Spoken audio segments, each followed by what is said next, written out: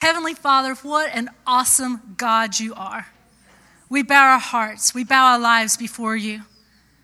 We surrender our ears to you, Father, to hear what your Spirit would speak to us in this moment.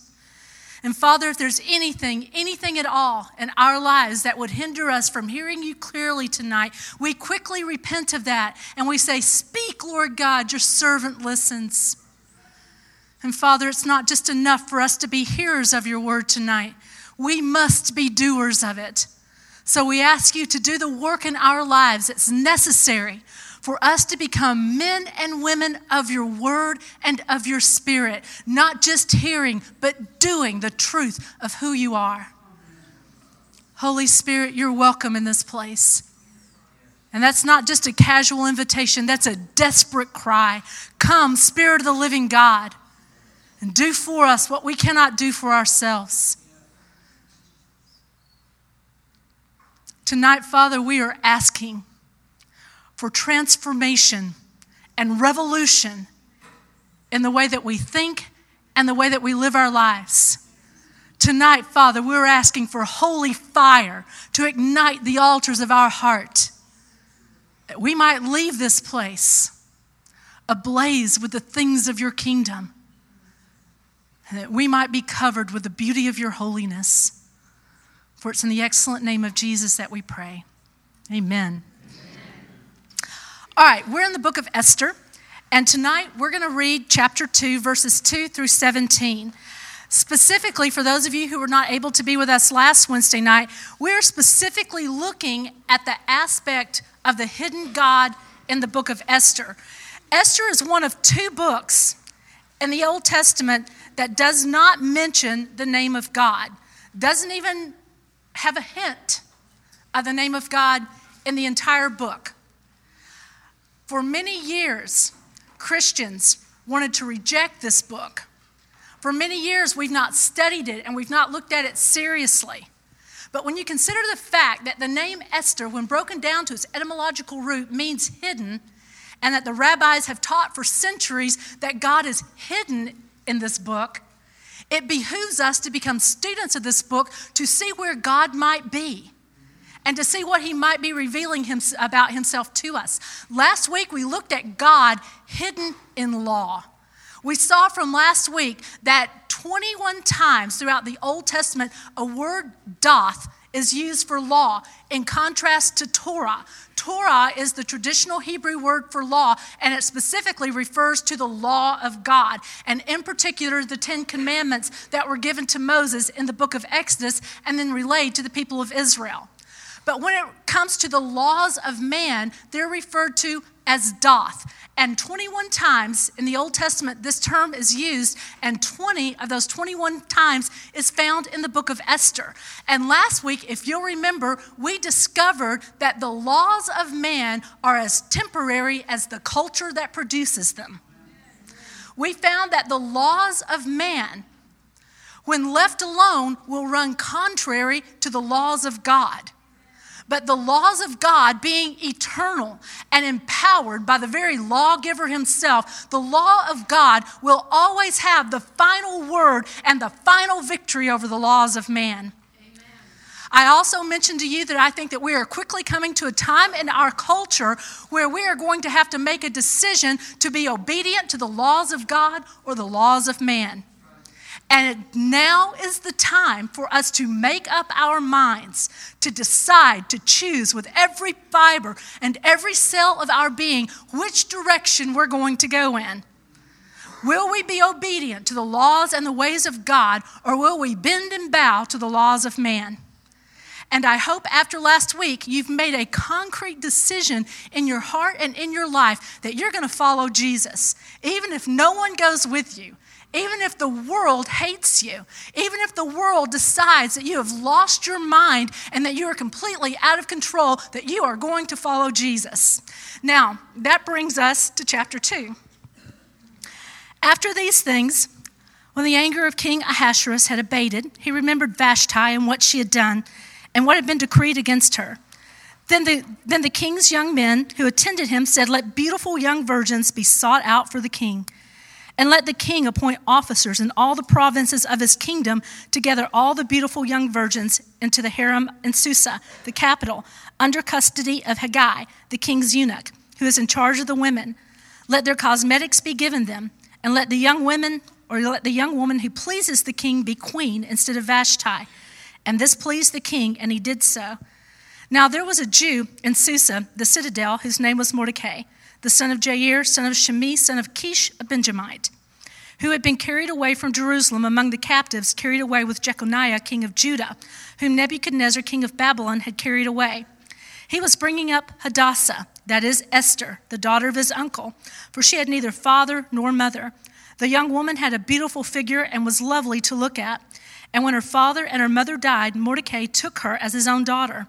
So when the king's order and his edict were proclaimed, and when many young women were gathered in Susa the citadel in custody of Haggai, Esther also was taken into the king's palace and put in custody of Haggai, who had charge of the women. And the young woman pleased him and won his favor. And he quickly provided her with cosmetics and her portion of food, and with 7 chosen young women from the king's palace, and advanced her and her young women to the best place in the harem. Esther had not made known her people or kindred, for Mordecai had commanded her not to make it known. And every day Mordecai walked in front of the court of the harem to learn how Esther was and what was happening to her. Now when the turn came for each young woman to go to the king Ahasuerus, after being 12 months under the regulations for the women, since this was the regular period of their beautifying, 6 months with more oils of myrrh, and 6 months with spices and ointments for women. When the young woman went into the king in this way, she was given whatever she desired to take with her from the harem to the king's palace. In the evening she would go in, and in the morning she would return to the second harem in custody of Shazhagaz, the king's eunuch, who was in charge of the concubines. She would not go into the king again unless the king delighted in her, and she was summoned by name. When the turn came for Esther, the daughter of Abihail, the uncle of Mordecai, who had taken her as his own daughter, to go into the king, she asked for nothing except what Haggai, the king's eunuch, who had charge of the women, advised. Now Esther was winning favor in the eyes of all who saw her. And when Esther was taken to King Ahasuerus into his royal palace in the 10th month, which is the month of Tebeth, in the 7th year of his reign, the king loved Esther more than all the women, and she won grace and favor in his sight more than all the virgins, so that he set the royal crown on her head and made her queen instead of Vashti. What a story. I want us to pull back the veil for just a moment and look at some of the implications of what's really going on in here. It appears that the young women that were selected for this event were not given a choice. People who present this as a beauty pageant don't get behind the historical context of this passage.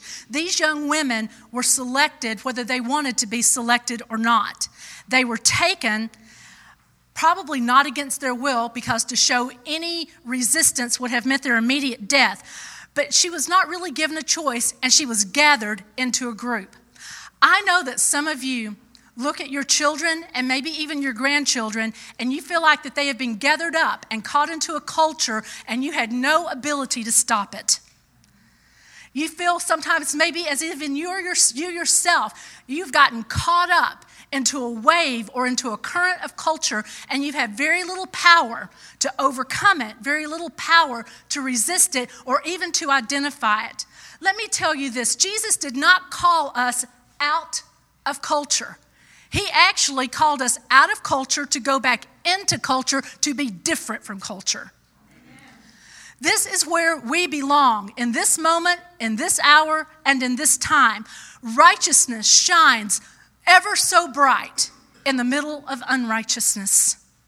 Holiness is ever so beautiful in the presence of unholiness.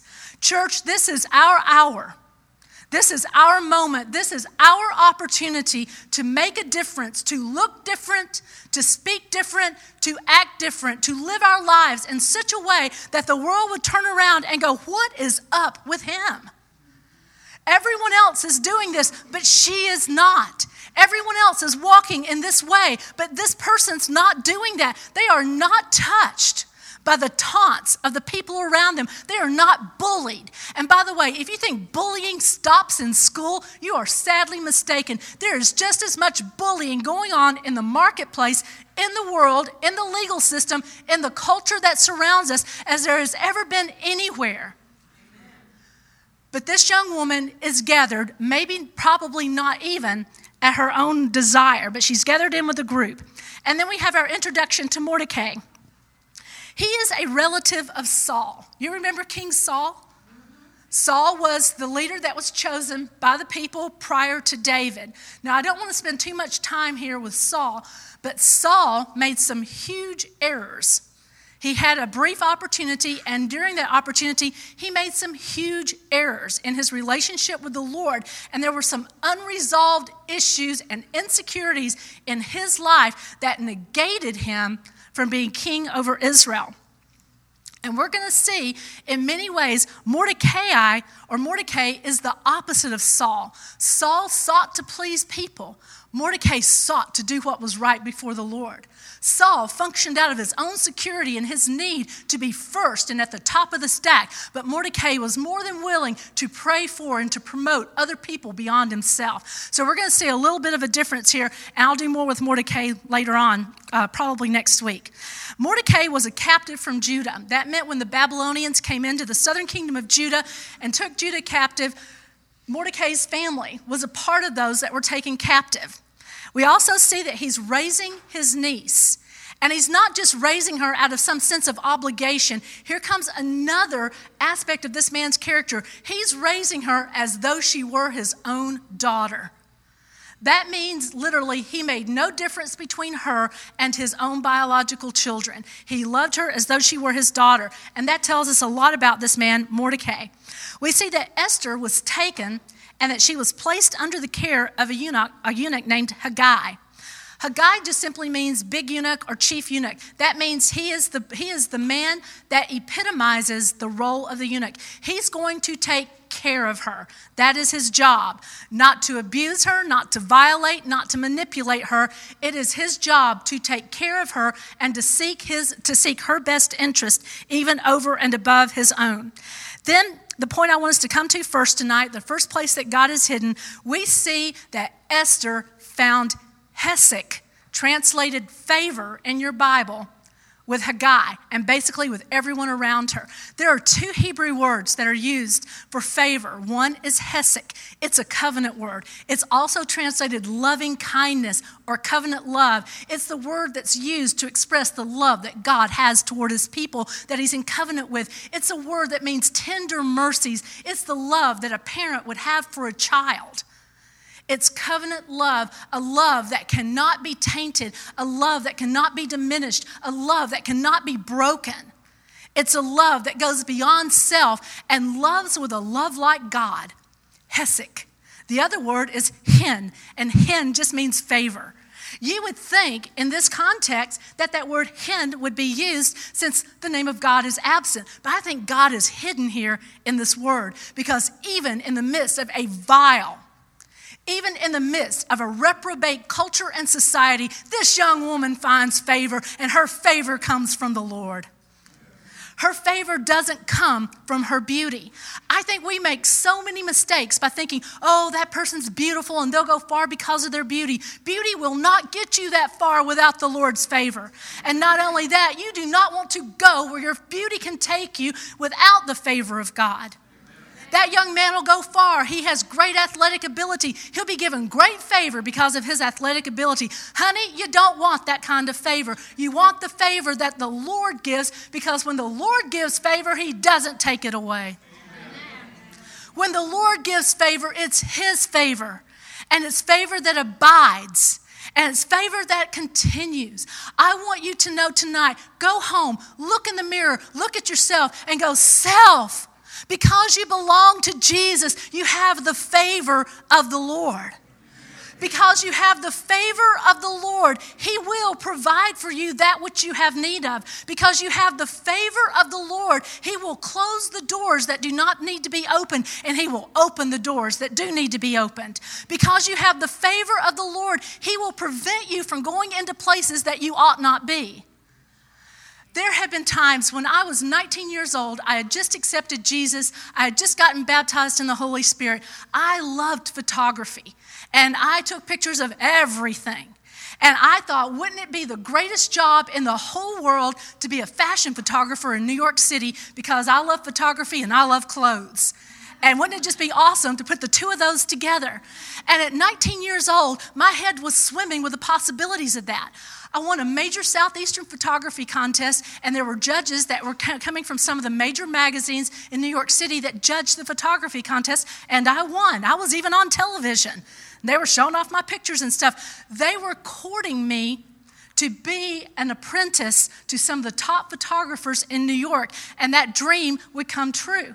And I was just dancing with excitement. But as quickly as that opportunity presented itself, that company went bankrupt. They had to close their doors, and I never heard from them again. Because God had something bigger for me than taking pictures of people in clothes or otherwise.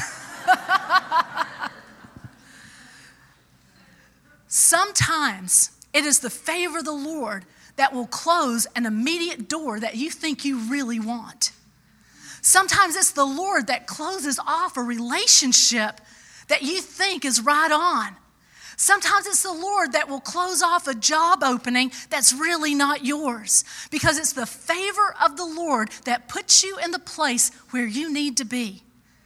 And tonight, it is because of the favor of the Lord that we are all in this place.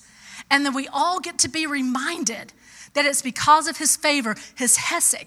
So we find that Esther is in this place because of the favor of the Lord. It also reminds us of Joseph. Remember Joseph? Joseph had a rough go of it. Any way you look at it, Joseph had a rough go of it. He has this dream, and he tells his parents and his brothers about this dream, and immediately it gets him into trouble. I think the fact that Joseph even told them about this dream tells us a little bit about some of the arrogance that may have been percolating in Joseph's heart and mind at that time. So Joseph gets sold to Midianites as a slave by his brothers. It's one thing to be betrayed by an enemy. It is something wholly different to be betrayed by a brother, or to be betrayed by someone that you do not expect betrayal from. The very ones that you would expect to betray you, or that you expect to protect you, are the very ones that are sending you off with the Midianites as a slave. So he gets into Potiphar's house. But you know, God really has his hand on this young man's life, and he really does have the favor of the Lord. Even when his brothers betrayed him, it did not stop the favor of the Lord. See, we want to say favor is good things, but sometimes favor is painful. So here we have Joseph. He's in Potiphar's house and quickly gains the favor of Potiphar and the favor of everyone around him, even the favor of Potiphar's wife in not so Christ-like of a way. So Joseph, in this difficult situation, I mean, think about it. Put yourself in his situation. He's been betrayed by his brothers. He's been isolated. He's now among the Midianites, and he has favor in Potiphar's household. He might even be thinking, well, I have favor because I'm just all that in a bag of chips. I mean, he might be thinking, I have favor because I'm something special. I mean, he could honestly, those thoughts could be churning through his brain. So when Potiphar's wife attempts to seduce him, he could also think, well, I might as well, because being righteous has gotten me sold into slavery and betrayed by my family. Do you know people who think like that? Maybe you look at them in the mirror from time to time. But Joseph determined to keep his integrity. And he said, I will not do this thing. And because he did what was right and the favor of the Lord was upon him, his next stop is prison. And in prison, I think, the Bible remains silent, but I think while in prison, every dream, every aspiration, every element of arrogance and pride died a slow, painful death. At one point, one of the king's servants gets thrown into prison with Joseph. And Joseph says to him, He has a dream, and Joseph interprets it, and he says, you're going to be restored back to your position. When you get to your position, remember my name to the Pharaoh. Remember my name to the king. So maybe, just maybe, I can get out of here. Look at what he's doing. He's under the favor of God, but he's beginning to appeal to the favor of man. It's easy to do. Which of us has not tried, attempted, or maybe even done that from some time in our lives where we have attempted to use the favor of man to get us where we want to be or to get us out of a situation that God has us in? And just like Joseph, it doesn't work. And he has to wait and sweat and die some more in that ridiculous prison until one day God says, it's time now. And he brings him out of prison, and in next to no time, he is in second command of all of Egypt. But I tell you, had he not spent that time in the prison, he would not be qualified to do what God was raising him up to do. The favor of the Lord is not always a pleasant event. The favor of the Lord can mean that you have to go through some things that other people don't go through. The favor of the Lord means that there's a level of righteousness that's required out of your life that other people just seem to be oblivious to. The favor of the Lord, the hesek, the loving kindness, the covenant love, you are his. And because you are his, he will not let go because you yell uncle.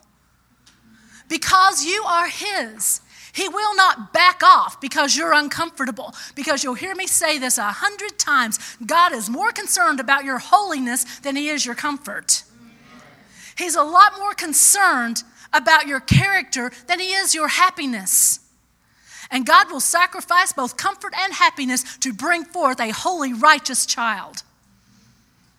If you want to know what happens when someone indulges a child, look at our culture with its spirit of entitlement, who has no concept of actions and consequences, who has no concept of, oh, you mean I have to work for that? Why shouldn't I have at 21 what my parents didn't get until they were 60? I have a right. That attitude of entitlement, and it's destroying not just our culture, it's destroying the church. You want to hear what it sounds like in the church? Church isn't relevant for me. So because church isn't relevant for me, I don't need to go. And the worship. I don't like the worship there.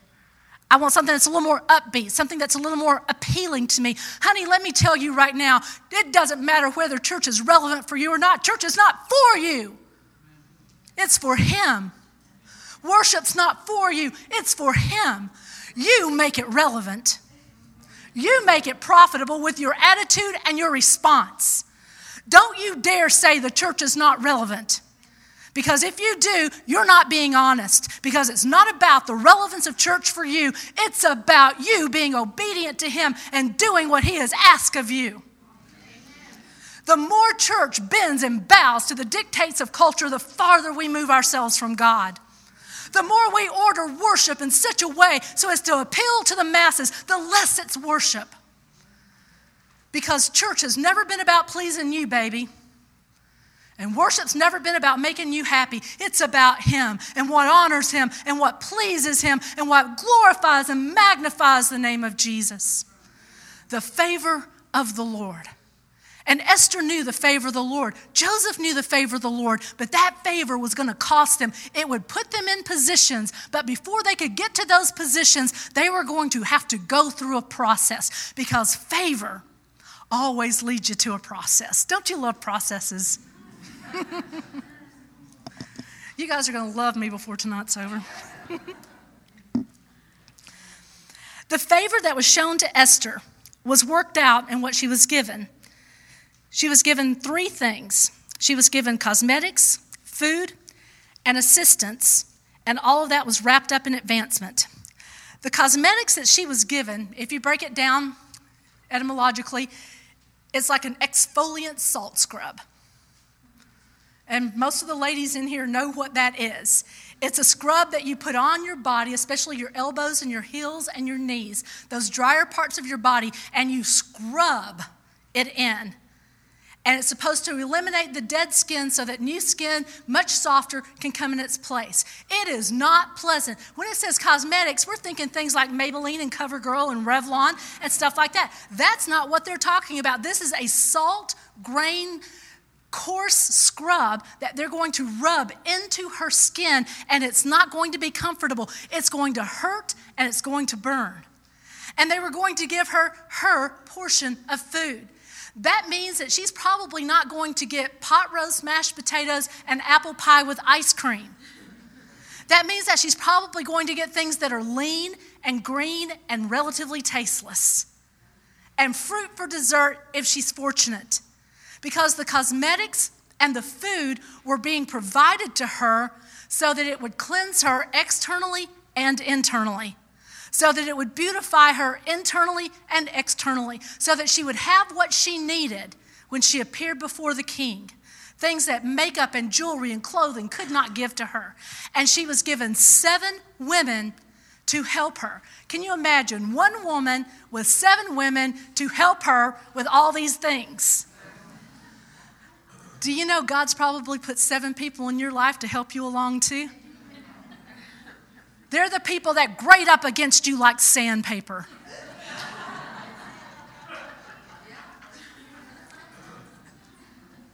Some of you, your children are your helpers. Some of you are married to your helper from time to time. Some of you have to work for that person or work with that person. They might live next door to you. They might be the person that sits in the pew next to you. It might be the person that you run into in the grocery store. God puts people around us that we don't necessarily like being around and often want to be around, but they're necessary in our lives because they work the things of God into us and the things of unrighteousness out of us. It's the favor of the Lord. It's the loving kindness of God. Because listen to me, what I've already said, God loves us too much to let go when we yell uncle. He loves us too much to leave us the way that we are. God is after something in our lives. He's after us looking like, acting like, talking like, thinking like his son. And we do not get there comfortable and happy. Okay, you guys are really quiet now. Thank you.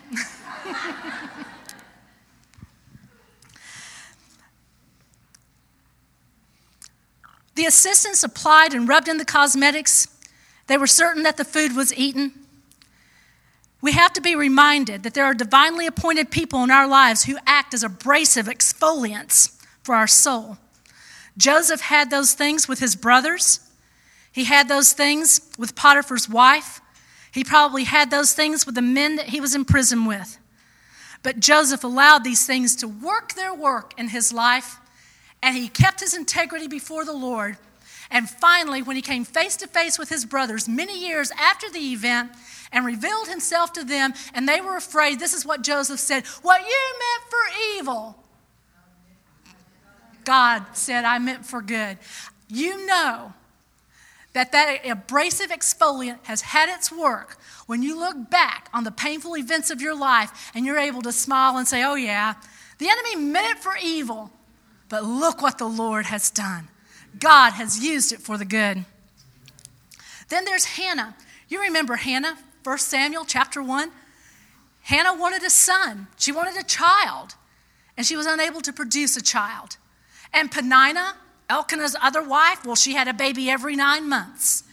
And it wasn't bad enough that this woman was able to have children abundantly. She'd take those babies and hold them in front of Hannah and go, "Nana, nana, boo-boo. Look what I have that you don't have." Peninnah's name means to make fruitful.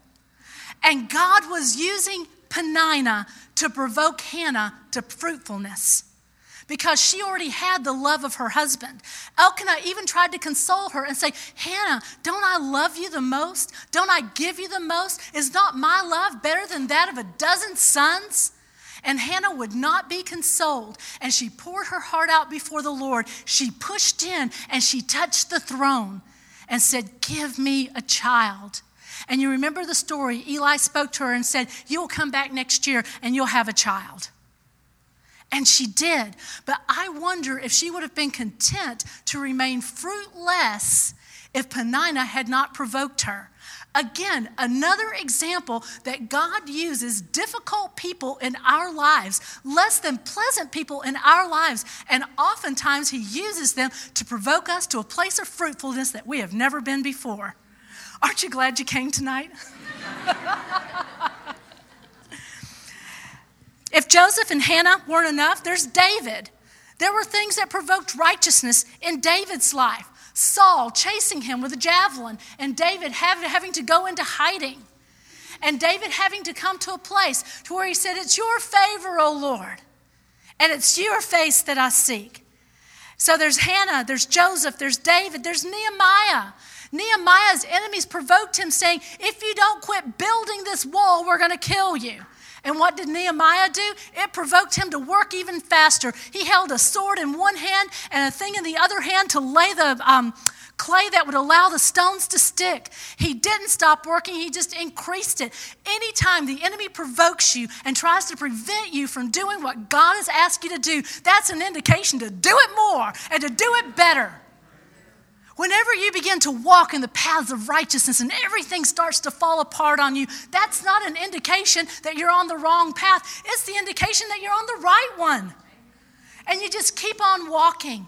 Because in this world you have tribulation. Think it no strange thing, my brethren, when you fall into diversities and conflicts and all this stuff starts falling apart. That's not unusual. What's unusual is when you have no trouble at all. If you ever come to a place where you look around and you go, have no enemies, there's no one provoking me, there's nothing grating up against me, honey, you're in the wrong place. Come talk to me. We need to get you in the right place.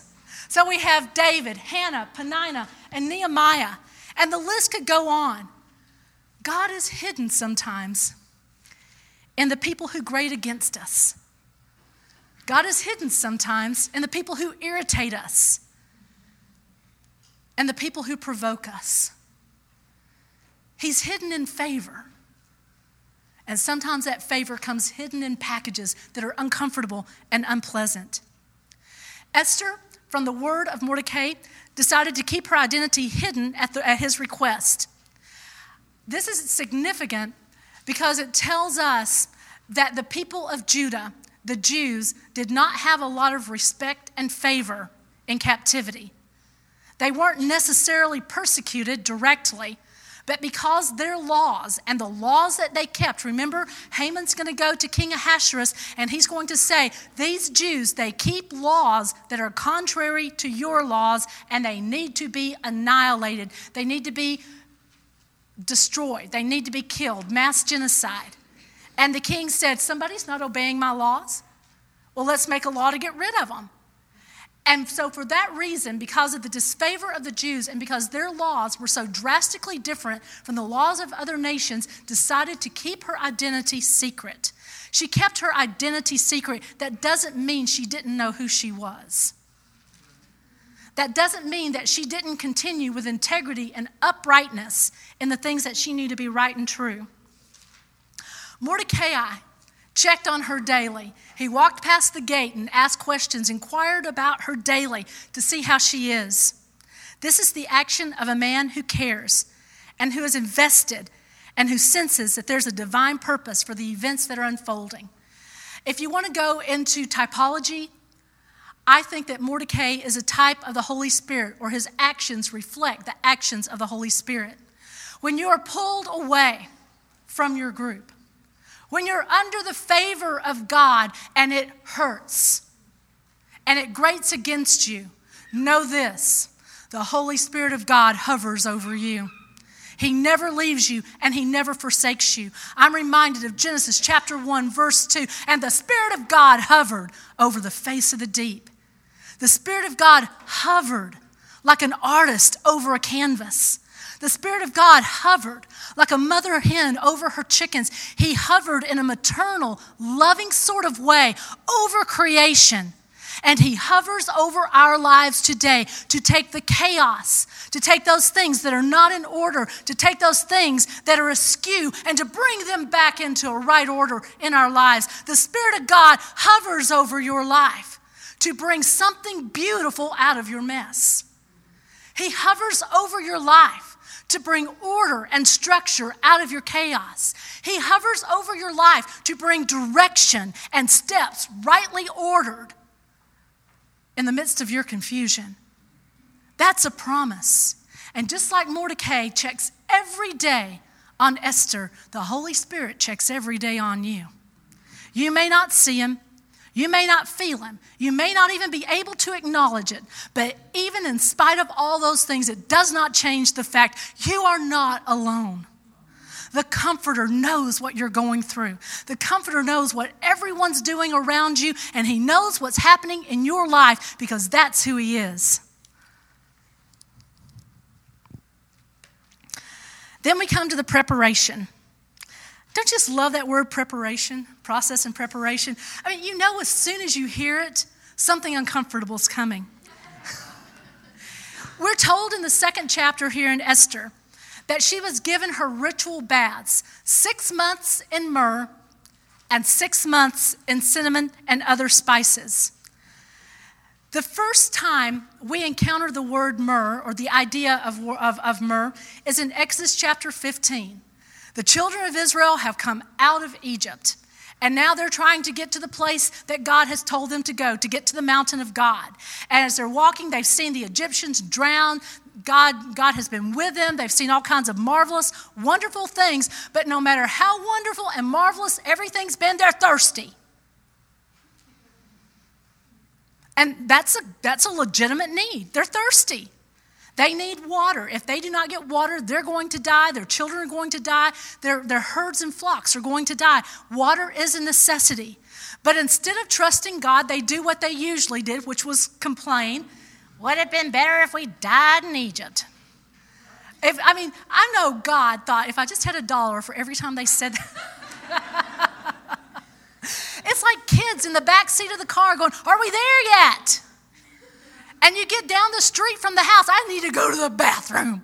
I mean, there's always something. A trip that could take 2 hours ends up taking 2 days because of all the stuff going on in the back seat. And the children of Israel are no different. And they see water off in a distance. And they're like, oh, water. And they all run to it. And when they get to it, they discover that the water is myrrh. It's bitter. And they begin to complain all over again. And this time it's even worse because the only thing worse than being thirsty is thinking that your thirst is going to be quenched only to find out that there's water and you can't drink it. And Moses goes to the Father and he says, Father, what am I going to do? God, what do you want me to do? These people are thirsty. They need water. And God tells him, take that tree and throw that tree in the water. We don't know what that tree was. It doesn't matter. This is an act of faith.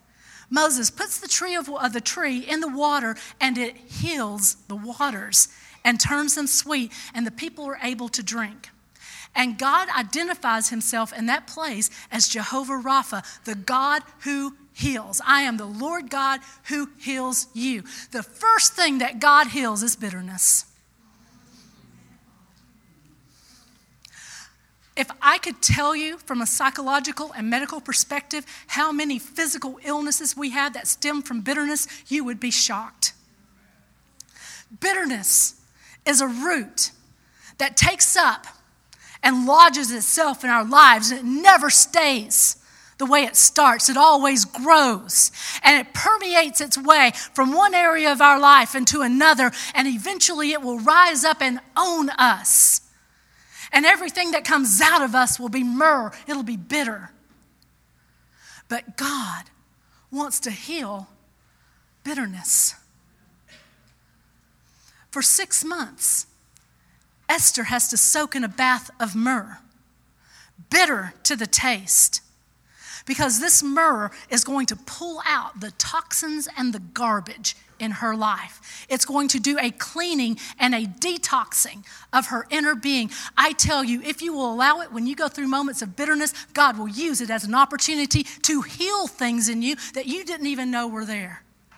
God will use those moments to pull things out of you that you weren't even aware of. Things, difficult, bitter circumstances and situations, God is hidden in those events to heal you and to make you whole and to cleanse you in your mind and in your emotions as well as in your body. How often, when God allows us to go through a situation that's difficult for us, and God, you just don't love me. You don't care. Where are you when I need you? And we go through all these litanies and you're laughing because you do the same thing that I do, when ultimately we go through these things. We go through that time or that season of bitterness and difficulty because God's wanting to deliver us. God is wanting to heal us and cleanse us and pull the toxins and the garbage out of our lives. Again, why? Because he loves us too much to leave us the way that we are. He's more concerned about our holiness than he is our comfort. He's far more concerned about our character than he is our happiness. He wants us to reflect the nature and the character of his Son. And a part of our process is that we often have to go through things that we would vote no on if we were given the opportunity. Bitter events do not make or bring anything out of us that we are not already full of. Bitter events do not bring anything out of us that we are not already full of. No one can, with a right heart and a truthful spirit, say that event made me this or made me that. No, it didn't. You were that before you ever went into it, and that event just pulled it to surface. Difficult events do not make us anything one way or the other. Bitter events pull to surface what's already inside of us. It is good for us, before we marry someone, before we enter into a long-term relationship with someone, business or otherwise, it is good for us to see them through some different seasons in their life. Anybody can be happy in the springtime. Anybody can look good in the spring. Oh, anybody can look pretty good in the fall too. But what happens when the winter comes? What happens when the business dries up? What happens when there's no money in the bank? What happens when her husband leaves her? What happens when her kids go AWOL over here? What happens? What's their attitude like when life gets difficult? Watch people. Watch yourself. How many of us jump into relationships because we catch somebody in the springtime? And then we commit before winter. And we don't see what's really going on. Bitterness springs up in our hearts and our lives because that seed was already there. What we go through makes us neither good nor bad. It simply exposes what we've always been. Our reactions to the events of life will determine who we become. But do not blame your circumstances or situations for your bitter or mean behavior. How many times have we heard people say, well, I have a right to be angry. You don't know what I've been through. I have a right to carry this chip on my shoulder because you don't know what they did to me. Let me tell you, honey, there's not a person in this room tonight that hasn't been through something. And the way we react to those events in our life determines our attitude. If I look at those events and I say, my God was faithful. Look at Shadrach, Meshach, and Abednego and Daniel. They're praying. They're just doing what they're supposed to do. They're obeying God. They're not partying with the Babylonians. They're not checking out the Babylonian chicks. They're doing what they're supposed to do. They are praying, and they're eating only the food that's permitted for them to eat. They are being right before God in a difficult circumstance and situation. And because these young men have laws different from the laws of men, someone wants to bring them down because they're jealous of them. and they see these young men as intimidators or as possible threats to their position. But these young men are not there to please a king. They're there to please the king. And that's what their focus is on. And so they do not bow down, and they find themselves being bound up with ropes and being cast into a fiery furnace. This furnace is so hot that the men who are supposed to put them in there get burned up in the process. But here's Shadrach, Meshach, and Abednego, and they're in the middle of the furnace, and the king's looking at him, and there's like a fourth person in the furnace, and he says he's likened to the Son of Man. And the three boys come out of the furnace, and the only thing that's gone are their ropes. Think about that. You step into the furnace of affliction, and the only thing that comes off of you is that which has bound you and held you captive. Our God is a great God. Do you begin to see that the things that we go through are opportunities for deliverance and freedom that maybe we've never even comprehended? What happens when a church says if you follow Jesus, you never have to go through anything, and then make it look like something bad if you go through a time of affliction? There's no growth, there's no character, there's no deliverance, there's no release of God's presence and anointing and power of the Holy Spirit in their lives. Because Paul said, this affliction, this light affliction, being beaten, being snake bit, being left for dead, being threatened by my own countrymen, being shipwrecked, all the things that Paul went through, he said, these light afflictions, they are but for a moment, and they work in me a far more eternal weight and glory. Paul understood that the things that he went through allowed more of God's glory to be released in his life. Sometimes I think that we go into the delivery room, and the only thing that we walk out with are our stories about the pain of the labor, and we leave the baby. If I'm going to go through something, I want to come out with something. I want to come out with something that says, look what the Lord did. I don't want to brag about the pain and the cost. I want to brag about what was on the other side. I want to talk about, look what the Lord has done. Look what he's worked out of my life. Look, I'm free today.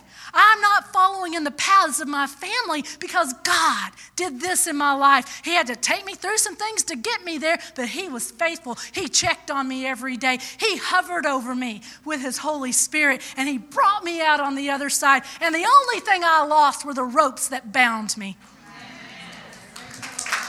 Praise the Lord. And all of this in the book of Esther. And I have to say this. As Pastor Des has taught us so many years, they didn't even have the smell of smoke on them. Anybody can come out of a difficult trial smelling like smoke, but it takes the divine work and activity of a good and a great and awesome God to bring us out to where we don't even smell like smoke. And people would never know that we had gone through the things that we went through. Okay, I'm not even through my first page of notes. Did you guys bring dinner? Just joking. After 6 months of being in myrrh, the next 6 months, she's in the spices. She soaks in the cinnamon. She's rubbed down, anointed, and massaged with the cinnamon because for 6 months, God worked things out of her, and now he's working fragrance into her. That's our God. He never takes us through anything without beautifying us with the presence of his holiness. If you've gone through something, stop for a moment and let him bring the fragrance of his holiness upon your life and apply it to your life. After she went through a whole year of preparation, according to the custom, she was given whatever she wanted from the harem as she went before the king. If you had this opportunity, what would you take? Would you take the sparkly, glittery dress that you knew would catch his eyes? Would you take the pearls and the diamonds? Would you take the expensive, exotic cosmetics of Egypt and doll yourself up like no other? What would you take with you? Esther's given the opportunity to take anything with her that she wants as she goes into the presence of this king. And she defers to the chief eunuch and says, I will only take that which you recommend. That's huge. This young woman is wise beyond her years because she doesn't want to look like every other woman going in before the king. She wants to stand out. She doesn't want her dress to stand out. She doesn't want her makeup and her jewelry to stand out. She wants the inner character and dignity of who she is to be the bling that she wears. We have so much emphasis on bling these days. Bling this and bling that. Sparkle it up with sequins and diamonds and things that sparkle. Doesn't even matter that they're not real. Just let it catch the light and dazzle the people that are looking at you. Tell you what, the gospel's not bling. The Holy Spirit of God is not bling. The Holy Spirit of God is about character and the essence of who you are and your integrity with your relationship before the Lord. Your bling is the fact that you come through the fire and you don't smell like smoke, and those ropes that bound you are now gone. That's your bling, honey. Because any bling less than that is the bling of man and not the bling of God. And that's what we ought to be after. So this young woman goes before the king, and it doesn't tell us what she took with her. I like to think that the chief eunuch told her, you need nothing. Let's put a simple dress on you. Let's comb your hair. You need nothing, because who you are is more than enough. And when Esther went before the king, he loved her more than all the others and made her queen. If King Ahasuerus represents modern day culture in our time together, the church has taken bling to the world. I mean, think about it. Watch some of the stuff on YouTube. Watch some of the stuff on television. We've got the loudest, most vibrant, most energetic this and that. And we've got all the kitschy sayings. And we've got this person and we've got that person. We've got all the bling. And the camera pans out and there's not a heavy, overweight person in the audience. And the camera pans out and there's no one over 40 that they get the picture of. I don't know what church that is, but it's not one I'm a part of. Because I am definitely overweight and over 40. The bling of God is the kind of bling that doesn't catch the attention of man. It's the kind of bling that draws lost souls to salvation. It's the kind of bling that draws wayward, backsliding Christians back into a right relationship with God. It's the kind of bling that says to a generation, there is a way that seems right to a man, but the end thereof is death and destruction. Come in the ways of righteousness, and let me tell you about Jesus. The bling of God is the kind of bling that changes, transforms, revolutionizes your life. And the hidden God of Esther speaks very clearly to us in this hour that we need to get rid of the bling of man and get on our faces until the Spirit of God comes upon us, because he's really the only program we need. He's really the only thing that's going to turn this culture around. He's really the only thing that's going to save the lost, that's going to heal the bitter, that's going to capture the imaginations and the hearts of humanity and bring them into a right relationship with God. That's what I want. I've seen and had enough of the bling of man to last me a lifetime. And I've just watched it on television. But it's futile and it's empty. When we go to a world, we don't go with a lot of anything except Jesus, because he's all we need. He always has been, and he always will be. Heavenly Father, tonight as we close, so much, Lord. You are so in the book of Esther. My heart and mind can scarcely take it in. You're hidden in the favor that you give to us, even when that favor brings us to places that we would not really want to be. Even when that favor cost us and is uncomfortable, you are in that favor because you're working in us something that will bring honor and glory to you. Oh, Father, you're in the process. Oh, we go through moments of bitterness. You're bringing healing to our lives. And you're bringing deliverance. And you're breaking the power of the past from off of our minds and our emotions. Oh, Lord Jesus, your Holy Spirit hovers over us to bring something of worth to your kingdom from out of our lives. So tonight, Lord Jesus, let your kingdom come. Let it come to our minds, changing the way that we think. Let it come to our emotions, changing the way that we perceive reality. Let it come to the way that we walk, so that we will walk in a way that will cause the world to take note of us, that we belong to you. Let your kingdom come. Let it keep on coming. Let your will be done. And let it keep on being done. For yours, Lord God, it really is the kingdom and the glory and the power forever and ever. Amen.